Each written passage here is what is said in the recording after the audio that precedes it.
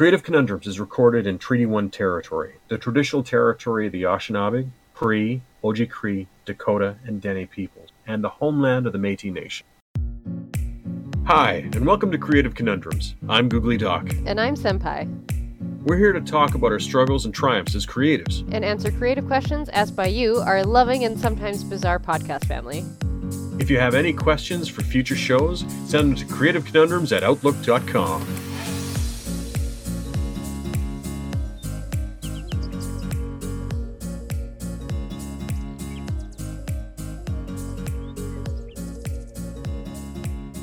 Hey everybody, I'm the incredible, the incomparable, the incomprehensible Googly Doc. Our beloved Senpai is taking a vacation this week, so I'm going to be doing the recording alone. So I've got a few questions that I've been asked over the last couple weeks, and as usual, I'll be getting into that at the latter half of this particular podcast episode. Like Senpai's other episode where they were doing the episode by themselves. I am going to be using a shortened format, starting off with the challenges that have been in my life over the last couple of weeks.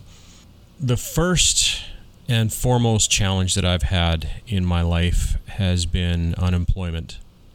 It's done some pretty terrible things to me psychologically in terms of my confidence and in terms of my ability to just get myself out of bed every day and continue on with the things I have to do.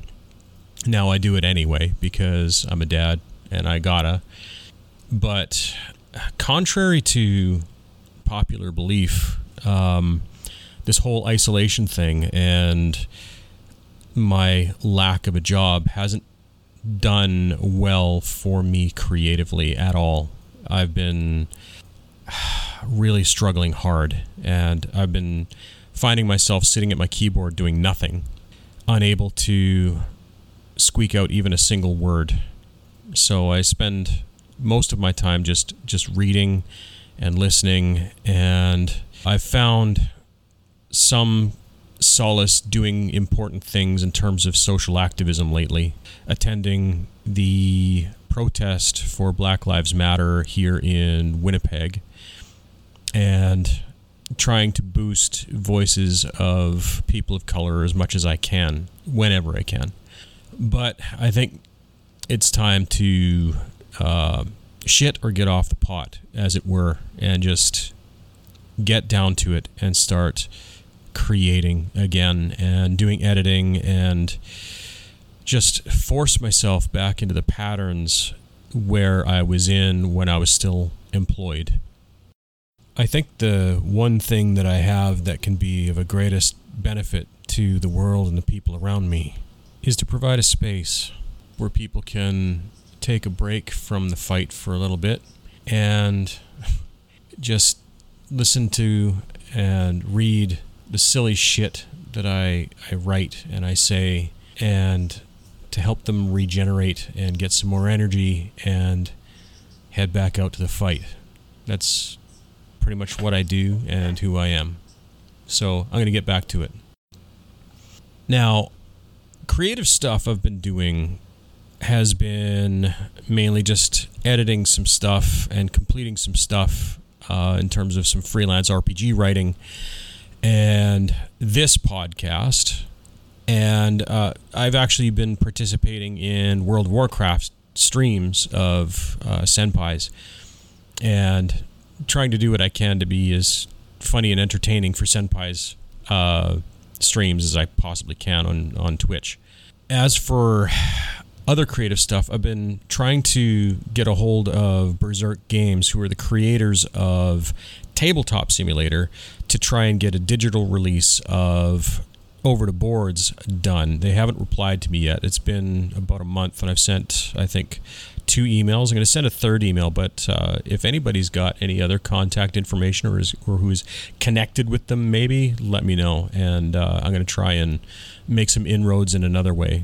My live-action role-playing game, Almost Super, is on hold for as long as COVID-19 is out there, because playing live-action role-playing games is not a good idea when it comes to COVID-19, so I'm not really developing much in terms of that LARP right now.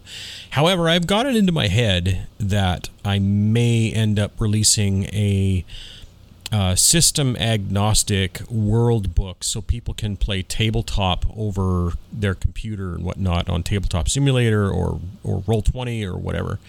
And so at least people can experience the Chronicles of Cheeseburg for themselves. So I'm going to continue on with that as much as I can. The intent is that it's going to be a LARP, but I may just release a tabletop role-playing game supplement anyhow.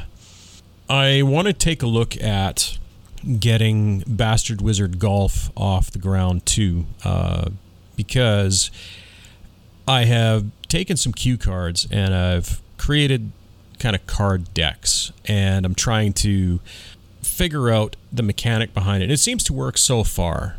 I'm not going to mention anything about the mechanics, but it's a pretty fun game, and it's going to make you hate your friends, which is why they call it Bastard Wizard Golf instead of Friendly Wizard Golf. I'm going to get into questions I've been asked. Question number 1. Is griefing a problem for you as an RPG GM? The answer to this question is complex. Yes, griefing has been a problem for me as an RPG GM in a number of different ways. The key I've found to getting around griefing at the table is the session 0, where everybody is creating their characters together and they're creating a group concept together, and everybody's expectations on what they want to get out of this particular game are set out right at the hop, right? If things just aren't compatible between the players or the GM or whatever, then those people are free to choose to stay or go, or if it's a case of the GM, just even run the game if they want. The onus shouldn't always be on the GM. The onus should also be on the players not to grief each other for any of a number of reasons, like just to get a reaction out of people or whatever. I understand that some people prefer combat and whatnot when it comes to their role-playing game experience, and that extends to creating characters that they want to see fight the other player characters.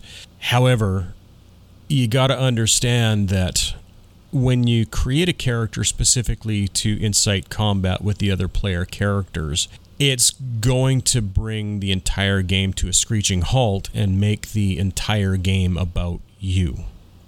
So if everybody is on the same page and they want regular combat to be happening between the player characters and regular player character death and creating player characters specifically to kill other player characters and whatnot, if everybody agrees on that, fair enough, go for it. But if only one person wants to do that, it kind of ruins the experience for everybody else. So try and be honest with yourself and be honest with the group about what you want, even if that means that you aren't going to be in that game with those people, because you owe it to yourself as well to find a game that you want to play in. So yeah, you got to be honest with yourself and with your group. Question number 2. What is the Hog Army hierarchy? The Hog Army hierarchy. Okay, for those of you who are just starting to listen to the podcast, a long time ago, well, not a long time ago, it must be a year, maybe 2 years ago, somehow people started linking the 30 to 50 feral hogs thing to me. Not that I was the person that said it first, because I didn't, but there was an article that came out stating that the 30 to 50 feral hog thing and feral hogs were coming from Canada in the United States.